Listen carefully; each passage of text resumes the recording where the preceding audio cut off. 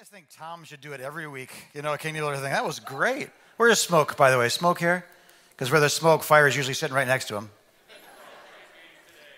What is it? Is it a Michigan game today? I thought they played yesterday, didn't they? How'd that turn out? Anybody know? Go Blue. Anybody ever stepped on one of these? I used to keep a loaded gun on my nightstand. Now I just put Legos by the windows and doors. It's something that it won't make you lose your salvation, but it'll tell you whether or not you really know Jesus. You know what I mean?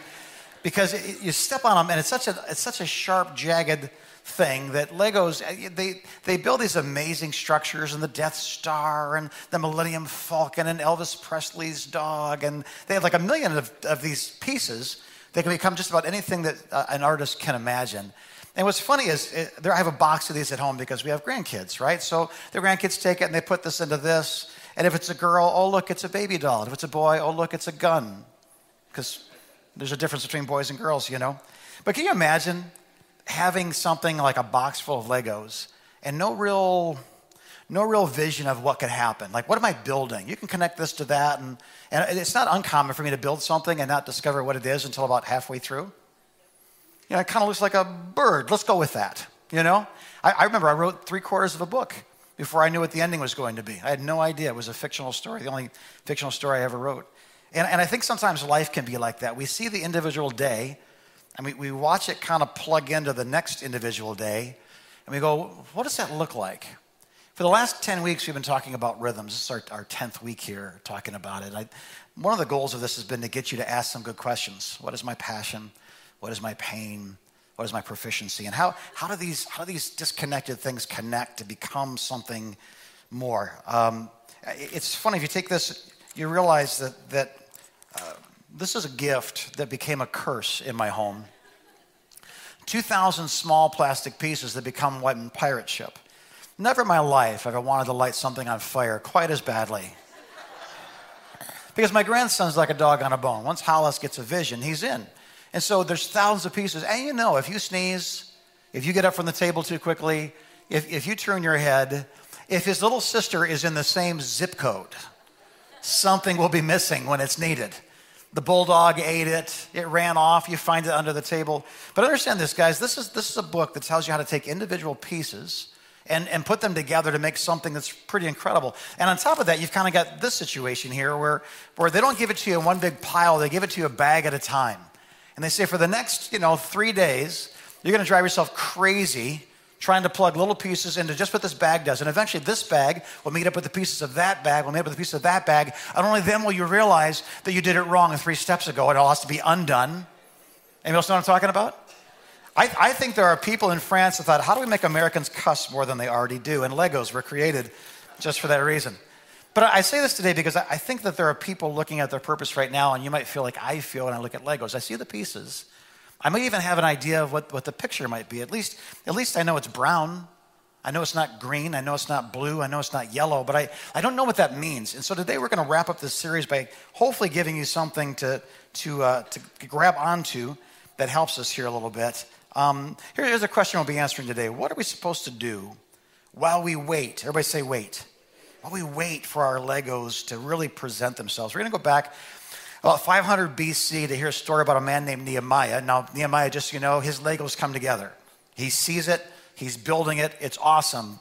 And even though I get frustrated by people that have it all together, what we're going to look at is not that Nehemiah had it all together, but the people around him who didn't. How do they respond to a guy who knew what God wanted him to do? What is their reaction to this? So Nehemiah, chapter 1, verse 1. Here we go. You ready? A bunch of big Hebrew words. Watch me butcher the Hebrew language yet again.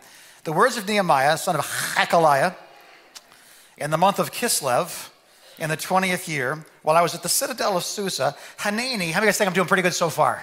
Come on. Only cleared my throat once. Hanani, one of my brothers, came from Judah with some other men. And I questioned them about the Jewish remnant that had survived the exile and also about Jerusalem. They said to me, man, those who survived the exile and are back in the province, they're in great trouble. The disgrace is unbearable. The wall of Jerusalem, that place where they would hide from their enemies, is broken down, and its gates no longer serve as gates. They're just a pile of ashes. Now, Nehemiah says, when I heard these things, I sat down and I wept. For some days I mourned and I fasted and I prayed before the God of Israel. How many guys, if you were counseling Nehemiah and you say, I just don't know what I'm supposed to do. You say, what's your passion? He'd say, Israel, what's your pain? Man, that wall, those gates. What's your proficiency? I have access to the king. How many guys think you could help Nehemiah find his way? And this is what happens. So he does this. Now, this pain is inside of him. It's so great, in fact, that he would rather die than to live with it. He stops eating because eating is for living people, and I'm a dead man inside. Something's got to happen. I'm praying because only God can do this miracle. This kingdom destroyed this city because it was in rebellion to its laws. We were conquered by sin, and then we were conquered by our enemies. And I want to reverse all of that. One man to change the entire direction of a nation, it's impossible. But I just can't live like this anymore. So in Nehemiah chapter 2, in the month of Nisan, in the 20th year of King Artaxerxes, when wine was brought for him, I took the wine and I gave it to the king. Now, I had not been sat in his presence before, so the king asked me, hey, you're going to stand in my presence and hand me something you want me to put inside my body, and you look weird. So I'm going to ask you some questions, right? You ever had somebody go, oh, here, smell this? Like, no. Your face told me that it smells bad. Here, you want to drink wine? Like, stop. I'm not going to drink this, right? He goes, you're not sick, so this can be nothing but sadness of heart. Kid, what's breaking your heart? Listen, I love this. I was very much afraid, but I said to the king, may the king live forever. This isn't rebellion. I'm not trying to poison you. I'm not going opposite direction. But why should my face not look sad when the city where my ancestors are buried, David and Solomon, and it lies in ruins and its gates have been destroyed by fire? Man, jackals are digging up the bones of my relatives and the story of my culture. The king said to me, what is it you want? Anybody ever worn down your parents to that place?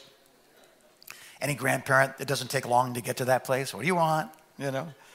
I love this verse. It says, then I prayed to the God of heaven and I answered the king. So quickly, what do you want? Like, this is the moment. How many of you know that when God asks you what you want, it'd be nice to have an answer ready? When the king says, what do you want? It'd be nice to have an answer ready. There's been a few times in our life where somebody that was like a large donor said, what's your vision for the future? I'm glad we have vision that far exceeds the provision of our congregation. They said, well, that's great. If all you had vision for is what you have, then I would find somebody else that had a bigger vision. Yep. But you've got this dream. What do you want? What is it you want, the king says. So I prayed, and it was like, I'll be back in 10 hours. I need to, do my thing. It was kind of those prayers like, well, I'm about to die or live. It's up to you. And he answers the king, if it pleases the king and if your servant has found favor in his sight, let him send me to the city in Judah where my ancestors are buried so that I can rebuild it. And surprisingly, the king lets him do it. I mean, it's kind of shocking. And think of this, guys. One person who knows what God has called them to do becomes a catalyst in multitudes of lives. Put that on the screen, please, will you? One person who knows what God has called them to do becomes a catalyst in multitudes of lives. Please understand this. If you don't know exactly where your circles overlap, that's okay. But there's something that you need to do while you're waiting for all your circles to overlap. Are you still with me? That thought that someday my life's going to come together like Nehemiah's, my passion, my pain, my proficiency, the moment, oh God, and the king says yes. Like, I'm waiting for that moment, but in the meantime, I got a bunch of Legos, and they don't seem to be building anything that I can quite discern what it is yet. So what do I do?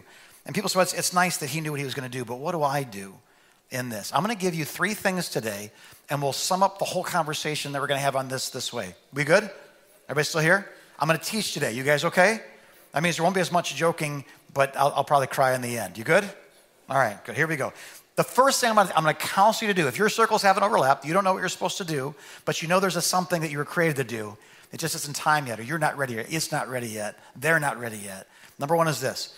Do what you see God is doing.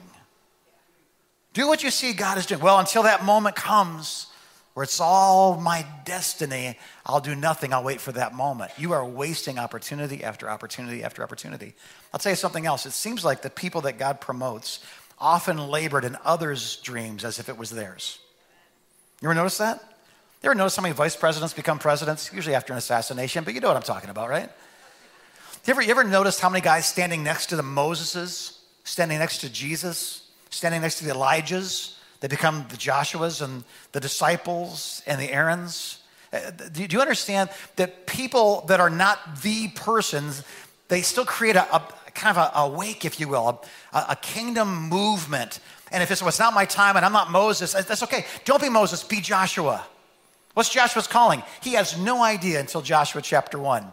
But all throughout Genesis, Exodus, Leviticus, Deuteronomy, Numbers, Joshua is just some guy mentioned here and there in a battle. It isn't until his moment comes. But look who was qualified to be the next Moses. It was the last guy that stood next to him without a calling on his life, but believing that God was doing something through Moses in his nation. He got engaged with what he saw God doing. You still here? So get this. It's not my time yet. Great. Find some place where God is doing something and do what God is doing. Find some group, find some ministry, find some Bible study, find some college, find some family, find some missionary, but find what God is doing and then do it with those that are doing it. Nehemiah knows his purpose. And he's creating this wake with this vision for a rebuilt nation, for a rebuilt city. Now, please, please, please get this. Those who joined him did not have the same revelation Nehemiah did. Do you get that? Moses stands at a burning bush. Everyone that followed Moses out of Egypt wasn't at the burning bush. They didn't hear God's voice. They didn't see the glory of God on a tree. So why are they there? They saw what God was doing and they decided to join with God. But get this, guys. In Nehemiah's day, God is going to rebuild a city. It's his will. It's going to be done. Nehemiah or somebody else. God's going to use somebody else to do his will. But it's Nehemiah's call. It's his honor to take that risk. It's his honor to stand before the king. And I've got permission. I've got the logs. I've got the troops. I've got that. We're going to go. It all makes it over there and they start to rebuild the city. Get this. God wasn't using Nehemiah or those people to build that city. God was using that city to build those people. Well, it's not my call, Nehemiah. I'm glad God spoke to you. I'm glad your heart is broken, but my heart is not. And I'm not called to go to Israel. Listen, not everybody was called the way that Nehemiah is called. But those who responded to what God was doing got what God was doing. If you're just like, where's God? Why isn't God doing? God, am I wrong? Am I in sin? Am I in the wrong place? Am I in the wrong relationship? What do I do? I can't answer that question. But one of the questions you should ask is, are you fully engaged with what you see God doing? Or are you waiting to be Moses? Are you waiting to be Jesus? Are you waiting to be Elijah? Because I'm telling you, the people that stand next to those people become the next people in line. And the people that listen to Jesus speak, Jesus goes away. They go, every time that guy's in town, I'm going to go listen to him. He's fascinating to me. I love him. They got something very different than people who left their nets in their father's business and followed him. It is up to us, please hear me, discern what God is doing. And I'll just say this, get this next thing up there. Do what you see God doing as if he had spoken to you, and you will accelerate towards your purpose. Avoid it because you're busy, and I get that. Avoid it because, it's not my thing. Avoid it because I haven't heard the voice of God. I want to say this the right way. How many guys can just take it from me and know that I love you? Is that okay? We would do well not to pray as much about doing stuff and do a bunch of stuff that we're praying about. I don't know about Claire's Hope, man. You know, the kids and the food and the biker thing. I mean, Tom changed his name to Smoke. What does that even mean? You know, that's a chaplain name in the biker ministry. Man, those junior high schoolers, all I know about them is if I don't have a wonderful program prepared for them, they got a wonderful program prepared for me. I don't, being a greeter, I mean, I have to look at people. What about COVID? What if they sneeze and then shake my hand? What if I'm preaching and somebody gets up with their baby? I mean, there's a lot of things to be afraid of. Just kidding, right? Listen, guys, those who do what they see God doing get what God is doing. And those who don't will wait in line often for the rest of their lives. Last week I said something. I didn't notice it, but my wife brought it out to me. She said, I don't know if you noticed when you were talking about people on their deathbed and they're sad because it felt like life hadn't even begun yet. She said, you notice how many people were crying? I said, the lights and stuff I can't see. I can see beyond the first row. The people, if I can spit on you from here, I can see you. If I can't, then I can't see you. But she said there was like a palpable sadness or regret, almost like that's been my life up to now. Hear me. If you are wondering why you're still here to do what God is doing. If you're still wondering what your ministry is to do what God is doing. If you're wondering what your calling is, I don't know, but your calling is to do what God is doing. Going to a football game is different than being on the field. And being in this thing that we call Christianity, it's not an observer sport. It's contact. It's risk. It's faith. It's challenge. It's everything or it's nothing. Religion says go every once in a while and do your thing and put the stuff in the basket and say hi to the person and go home and go back to your life. That is a poor, lifeless, the snake is gone, the skin is there. It looks like a snake, but there's nothing in it. That relic of religion is not why Jesus died on the cross and defeated death, hell, and the grave for you. It's not why he sent his Holy Spirit. He sent us those things because God is doing something and he wanted a people to join him in that partnership. But maybe it's not your time. Whose time is it? Maybe God's not doing what you want him to do. But what is God doing? Connect with that. Well, I'm not called to the nursery ministry. That's great, but I know a family that is. I know a family that is. I'm not called to, go to Linden. Morning, Linden. Linden, say good morning back. Hey, Pastor Jason, quit doing sit-ups and drinking grass clippings. It's time for church. But I know a family that is called to Linden to reach Linden. I'm not called to that. Okay, but I know a family who is. So I don't feel led to work with junior high schoolers and senior high schoolers. I get that. They are a terrifying group of people. But I know people that are called to work with them, and God is doing something in these ministries. You're here for October Chaos. Every time there's an altar call, dozens of kids saying, I just want Jesus. Can I tell you something? They got Jesus, but now they need moms and dads and grandmas and grandpas and uncles and aunts and big brothers and crazy sisters. They need people to teach them how to drive, teach them how far is too far, teach them what they can be, teach them what God made them to be. That doesn't happen from a platform. That happens when people get engaged in other people's lives. What's God doing? I don't know. But what are you doing about what God's doing? Maybe that's a better question for us to consider, right? Next thought. Second piece of advice. Do what God's doing. Number 2, follow who you see God leading. Nehemiah is inspired to join with what God was doing. It's this thing, like I want this. But understand this, the people who joined him, if you ever read Nehemiah chapter 3, you should read it. It's one of those, this guy built next to this guy, built next to that guy. It's almost like reading the first chapter of Matthew. It's boring unless you really are reading the story and not just the words of the story. The story is this. In a war zone, where enemies at any moment of the day or night can attack from among them. They don't know each other, so they don't know who's us and who's them, and them look like us anyway, so they could stand amongst us. It wasn't Napoleonic War where people line up and fire. It's Vietnamese War. It's that they look like us, they wear civilian clothes, we can't tell what's Kong, what's regular, what's us, what's them, and so they're on edge for like 52 days in a war zone. And look who it was. Not only is it a war zone, it's a construction zone. Pat Whiting. Construction zones are different, right?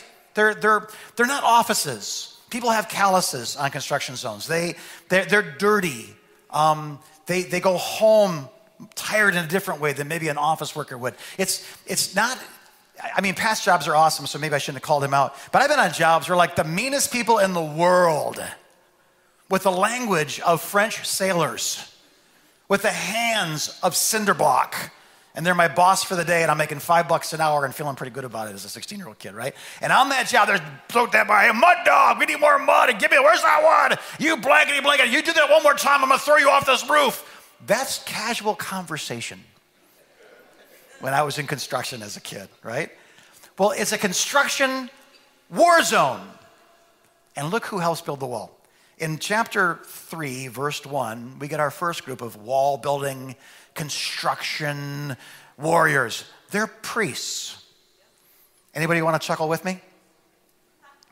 That was good. Whoever just chuckled, that was a good loud chuckle. We chuckled because she chuckled. Priests. What do? Well, they read scrolls. They kill animals. They sprinkle blood. They wear sacred clothing. They work for a few days and they have a few days off. This is the priesthood in this day.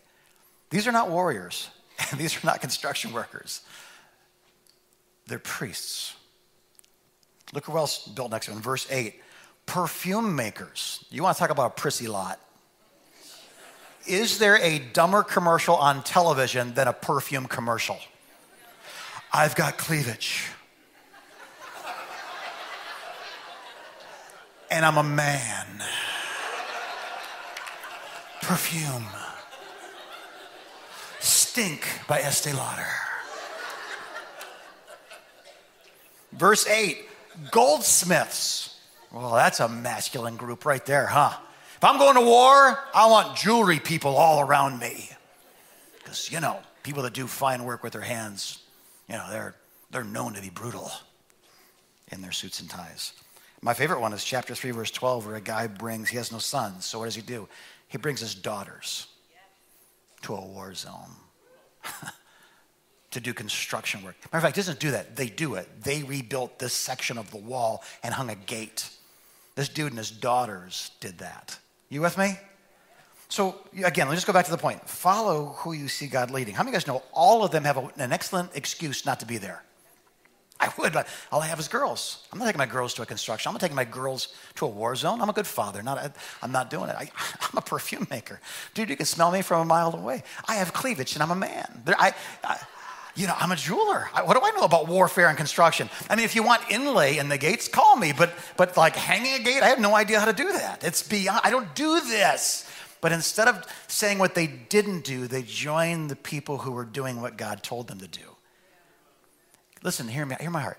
Everybody in this room has 10 good reasons why you shouldn't serve God today. And everyone will accept your excuse. Well, everyone but one. The reasons we talk ourselves out of the great things that God has for us is because we convince ourselves that we're somehow exempt from the commandments of Jesus and the clear teachings of the apostles. We are not. And I say it with a smile on my face because if you feel like, condemned, like, I'm supposed to be serving in the nursery, it's not what I'm saying. I'm saying, do you know the joy of serving Jesus? Do you know the joy of being on a team that's well led by someone whom Jesus is leading? I want that for you.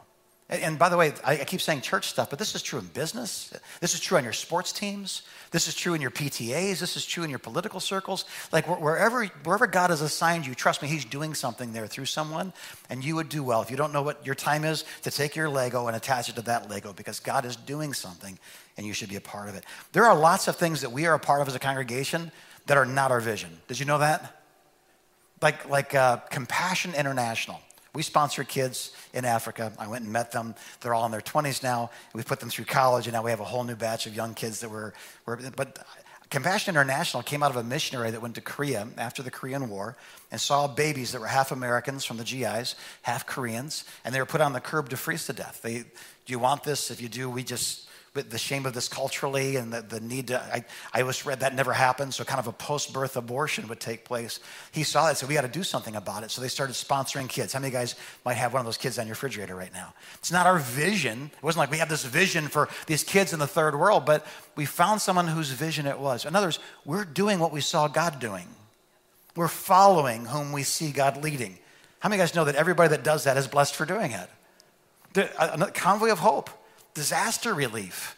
I feel it every week when my grandkids go home, the importance of disaster relief.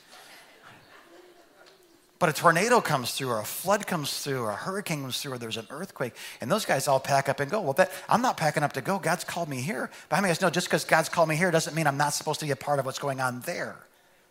Us too, right? Our missionaries. Not long ago, we had some people stand on the stage, and for the sake of their security and so forth, I won't mention their names, but if you were here, you know what I'm talking about. They talked about going to a place where they've been sick nonstop, where vomiting, the little boy is looking at his dad crying, saying, "Dad, why is God letting this happen?" Now, I'm not called to go where God has called them to go, but how many of us know I believe that they are? And because I believe that they are, I want to follow whom God is leading with my life. One of my favorite, put up this next picture. This is a special moment in our church's history. It's nice for me to be in a circle where I have an equal amount of hair with Jason. And I'm taller than the man that I'm praying for, because that's rare for me. That's a friend of mine's dad. Gonzalo is his son's name, and we'd know him well if you've been to Oaxaca. That's his father. It's in a village way up in the mountains. At the top of the Sierra Madres, there's a town called Patio Iglesia.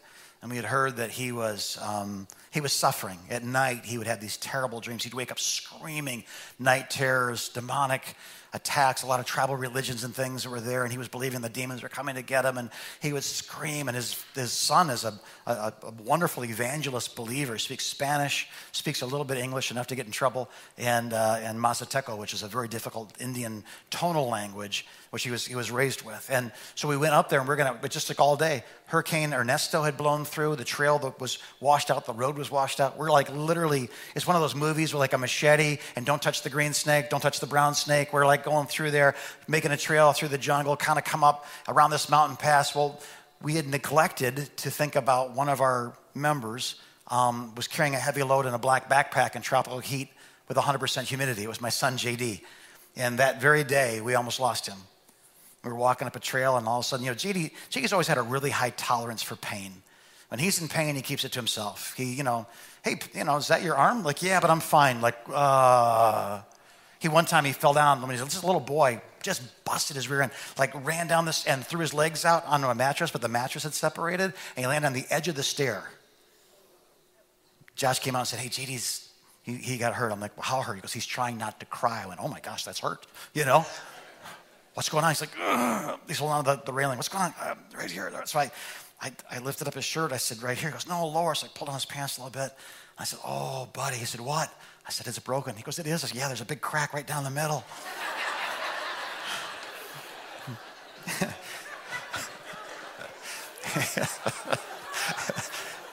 Yeah, he hit me.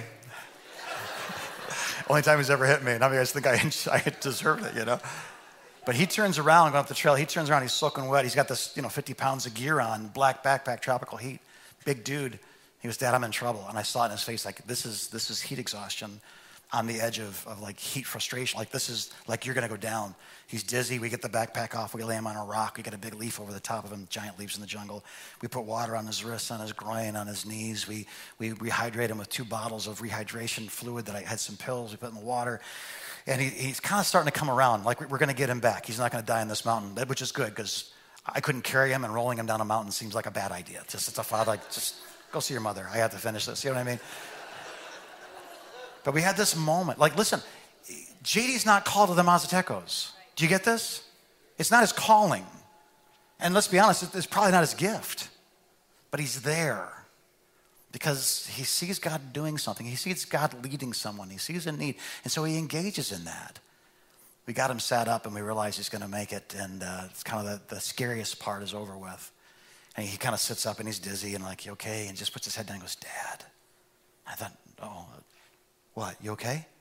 Dad. Yeah, he said, when we get up to the village, yeah, son. He goes, and we preach the gospel to these people. Yeah, son, what? Somebody better frickin' get saved. Word for word. We prayed for Gonzalo's father. He's never had a night terror since. God set him free. People got saved in that village that day. It was an altering, a culture-altering day. I'm saying this to say this, guys. Please hear me. I love my kids, but beyond that, let me say this. My kid's not called to be a missionary of the Mazatecos, but he saw what God was doing, and he decided to join him. Does this make sense to you? See who God's leading and join. See what God's doing and join. And lastly is this: bless what you see God blessing. God's building this community out of perfume makers and jewelry people and daughters in construction war zones. He's building out a priest that had never worked like a stone kind of a day work in their life. He's building a city. He's building a community. Strangers were becoming family. They were under the constant threat of attack for a month and a half straight. And one of the things that it's easy to overlook in chapter 3 is the word next to. Like 27 different times, this person built the wall next to this family, next to this, next to that, next to them, next to these, next to those. They'd never met each other, most of them, but that community building project made them a community worthy of living inside of those walls.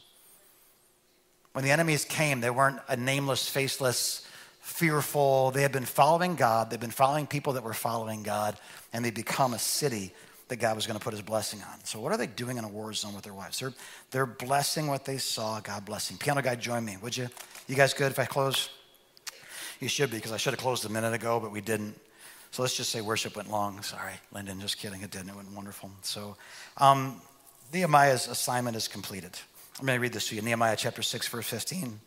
So the wall was completed on the 25th of Elul in 52 long, stinking, scary, difficult, heartbreaking days. Now, when all of our enemies heard about this, all the surrounding nations were afraid, and they lost their self-confidence because they realized this work had been done with the help of our God. So the question, what am I supposed to do while I wait? this is what I got. You tell me it's a pirate ship, but this is what I got. What am I supposed to do while I wait? Put it up there, guys. This is what we're supposed to do. You do what you see God doing. You follow whom you see God leading. And you bless what you see God blessing. And when it's time, the puzzle of your life tends to reveal itself. I want to invite you to become a deeper part of the ministries of this church. I want to open the doors wide to you. And I say this not because, how many guys know you can't give an ADD guy toys or I'll just play with them, so I'm going to set these down. I was the fidget spinner before there were fidget spinners. I don't say I want you to get a deeper involvement in the church that you attend because we're desperate for workers. We are not desperate for workers. It's not because there's a vanity that says, if more of you serve, then the church will grow, and my life would be infinitely simpler if there were just a lot more of you. The reason I say this is because for the last 3 decades, my wife and I have stood in moments like this and said, the door's open. I don't know my purpose. Find someone who does. I don't know what I'm supposed to do. Find some place that is. I don't know who I'm supposed to follow. Find someone who's being led. Find something that God is doing and join yourself to it. The blessing that comes to those who say, well, I'm not a warrior, but me and my girls, I think, can build that wall. Something happens in those girls' lives. Something happens in that father's life. There's no mention of a mother, by the way. I think he's a widower. And his girls. And they decided to do what God was doing. They decided to follow who they saw God leading. They decided to bless what they saw God blessing. And today, 2,702-ish years later, we know their names. You remember the people in the story that didn't help, didn't participate, didn't serve? Me neither. Because people that don't engage live very different lives. Might have been more comfortable lives. Matter of fact, put up that next slide. I didn't think I was going to do this, but I think I will. Those who didn't fight for the rebuilding of Jerusalem moved into its walls as unchanged, petty consumers. Read the rest of the story. Guys who didn't show up and blow up. Hey, that's the wrong color. Why is that so loud? Why do you let those kids do that? Why do you translate the version of the Bible that way? I saw on Facebook a scholar 10 times smarter than you. I was like, hey, you know what? Shut up. But those who believed, fought, sacrificed, and risked had been built by God for their season of purpose. And their story continued until the day they died and went home as obedient, sacrificial Lego sets that became the picture of God's will on earth. So maybe you're not going to be Moses. Maybe you are. No one knows. But everybody here can be a Joshua. Well, Joshua is unseen. Yeah. Joshua serves. Yeah. Joshua took the same risk Moses did, but everybody knew Moses. Not. Yeah. Joshua had to give it all. Yeah. But we do know Joshua's name because when it was time for a new leader, God appointed a new leader. His name was Joshua. I'll read this and we'll close. Someone asked Bono, the lead singer of probably the greatest rock band in my life, U2, and because of his I think it's his Catholic faith, they said something along the lines of, you believe in God, but where is God? With all the wars that are going on, all the, parentless children, all the poverty, people living in cardboard boxes. Bono, you claim to be a man of faith, but how can you reconcile a good God with the conditions of the earth? And this was his answer. He said, God is in the slums. He's in the cardboard boxes where the poor play house. God is in the silence of a mother who has infected her child with a virus that will end both their lives. God is in the cries heard under the rubble of war. God is in the debris of wasted opportunities and shattered lives. And God is with us if we are with them. Where is God? God is with and in the moment where a parent entrusts their newborn baby to the nursery for the first time. God is in the moment when a junior high schooler who has no friends, his old man read on his old lady, he's a boy, but he's thinking about being a girl. She's a girl, but she's never going to win the beauty contest of the lovelies around her, so she might as well be something else. Somewhere else where I can just be safe, something else. Where is God? God is in the moment when a person first walks up to the doors and they feel celebrated or tolerated. Where is God? God is in the moments when we worship together. God, where is God? God is in the place where people are making decisions that will affect not just their lives, but generations yet to come. Do you get this? Where is God with all the poor kids that Claire's Hope is helping? Is he here? Is he alive? Listen, God is in these moments, and God is with you if you will be there in these moments. I'm waiting for the sky to open and Jesus' finger to write his will for me. Okay, but in the meantime, why don't you just grab the Legos that are already yours and attach them to the things you already see God doing, the leaders you already see God leading, and the blessings that you already see on certain things. This is not a Come to Freedom Center. Go to Linden. This is me telling you, don't waste your life because you don't know what you're supposed to do. Just start doing what you see God doing. Capiche? I'm sorry, you gotta do this. Capiche? Notice all my fingers are up, not just one. So Linden, we're gonna say goodbye to you right now. Pastor Jason, good luck with this one, buddy.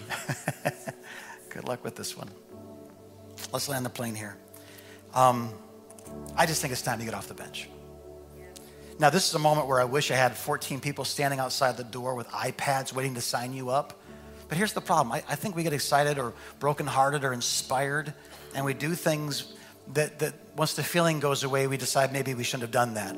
We get on a roster and we get involved in a kid's life or a student's life or a single mom's life or a group's life, and then 3, 4, 5 weeks later, life takes back over again. We didn't make a decision. We had an experience. So I'm not here to take this experience and somehow manipulate it into more workers. Again, we're not like starving for more workers. You guys realize that? We've built this thing on helping you find your purpose and then releasing you to be who God made you to be. So we are one of the rare exceptions that I'm aware of, where we're not like we need more. If we don't have this, we're going to have to cancel that. Like we just fed 500 people and we had more workers than we needed help than we had work for. I asked the lady, I said, how'd you like working with my wife in the kitchen? She goes, oh, they didn't need me. So I just went and enjoyed a table full of friends. I went, they didn't need you at a church potluck? You know why? Because everybody's kind of finding their thing. So I don't want to get you to committed to Claire's Hope today and then you change your mind a month from now. You hear what I'm saying? But now just ask yourself this, where are you engaged? Are you just kind of this? Well, I'm waiting for God. Well, okay, but why don't you just connect with what you see God doing? I'm not wearing my glasses. There we go, that way. And now it's a baby doll.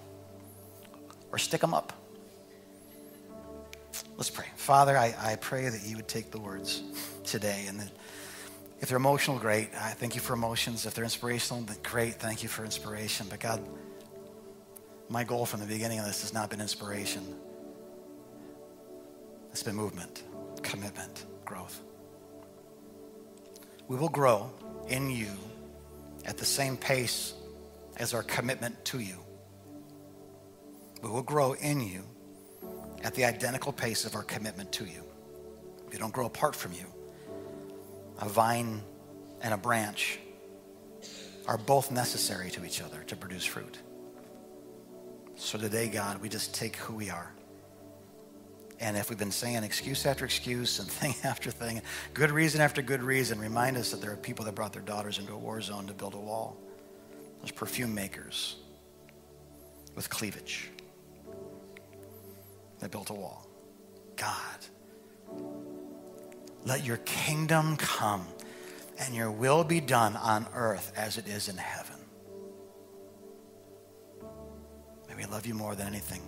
May we trust you more than anything. May we follow you more than anything. So God, I pray that the counsel of the last 10 weeks planted in the soil of your servants' hearts will now produce fruit that will last for eternity. I thank you that you're in the moments of the junior high school kid walking through the door. That you're in the moments of that child being placed in the nursery for the first time. You're in those moments. Let us be with the one who is in those moments now. Heads are bowed, eyes are closed. If you're not right with God, then it would be absolutely wrong of me to stop. And in 90 seconds, I think I can do a good job of helping you understand the path back or the path to God. If your life is lifeless and you're a believer, then I just showed you the way to an abundant life. But if your life is lifeless and you're not a believer, then you probably have fallen for all the self-help things and the motivational stuff and the I'm going to try harder. You probably have bought into the whole morality thing where, I'm no Mother Teresa, but I'm not Hitler. And, aren't all religions basically the same? Don't all roads lead to God? That kind of thinking. But let me just share this with you. If you're okay and I'm okay, then why is there always that nagging suspicion that we're not? If you're as good as the next person and good people go to heaven, which, by the way, is all really horrible theology. None of it echoes a single thought in Scripture. Scripture basically says this: we're all lost. Chapter 1, book of Romans, man, there's some bad people. Chapter 2, and you're one of them. Chapter 3, all have sinned and fall short of the glory of God. And the world's attempt at giving us swimming lessons has failed us time and time and time again. Our New Year's resolutions have fallen to the ground by the 3rd of January. And we're left with ourselves. So I don't need a swimming lesson. I need a lifeguard. You don't need a swimming lesson. You need a lifeguard. You need someone to jump into the environment that's killing you and do for you what you cannot do for yourself. You need a Savior. If you're not right with God because sin is inside of your heart instead of Jesus, trying harder doesn't remove the sin. It actually is a wonderful ground for the seeds of hypocrisy. But when a humble person is saved by a loving God, their lives and the trajectory of their lives completely change. So before we go home, I just need to know this. Are you right with God? What is in your heart right now? Are you saved by the grace and mercy of the Son of God, Jesus Christ, the sinless one who came to this world, jumped into the stuff that was killing us, and he overcame it, and now offers to us a ride back to the beach, offers to us salvation, not he's going to come out and teach us how to swim. He's going to come out and get a hold of us, reach us, and pull us to safety. If today it's still you against the world, it's not you and Jesus against the world, then I would hope that you could change that with a simple prayer. Heads are bowed, eyes are closed, all over this room right now. Come on. If you need that, or you just want to encourage those that are around you in that, can I lead you in a prayer? Is that cool? Can we pray together this morning, Freedom Center? That'd be all right?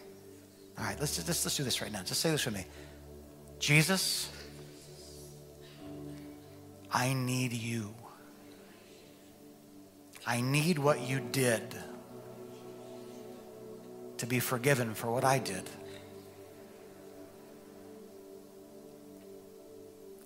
Help me. Save me. Rescue me from me.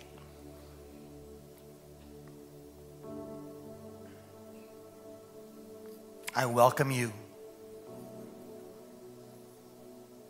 as the Lord of my life. As you have given yourself to me, I now give myself to you. Teach me your word. Fill me with your Spirit. And help me to find your way for my life. Amen. Yeah, it's 1:15, but I don't apologize. That was good. Stand to your feet. I'm glad we had the time. God bless you. We got Carrie yawning and stretching. We know service is over with it. Carrie starts yawning and stretching. One last thing before you leave. Anybody know what it is? Find the people around you that don't know the people around them. And the Bible says if you want to have friends, you need to show yourself to be friendly. So ask them, what's your purpose? What's your Legos? What are you going to get engaged in? Did that challenge you today? Hey, you want to go to Mega and talk more about it? Hey, I'm broke. Do you want to buy my lunch at Mega today? Hey, you're kind of cute. Let's go to Mega every week until we figure this out. God bless you guys. You are dismissed. Lord bless you and keep you. We'll see you next week.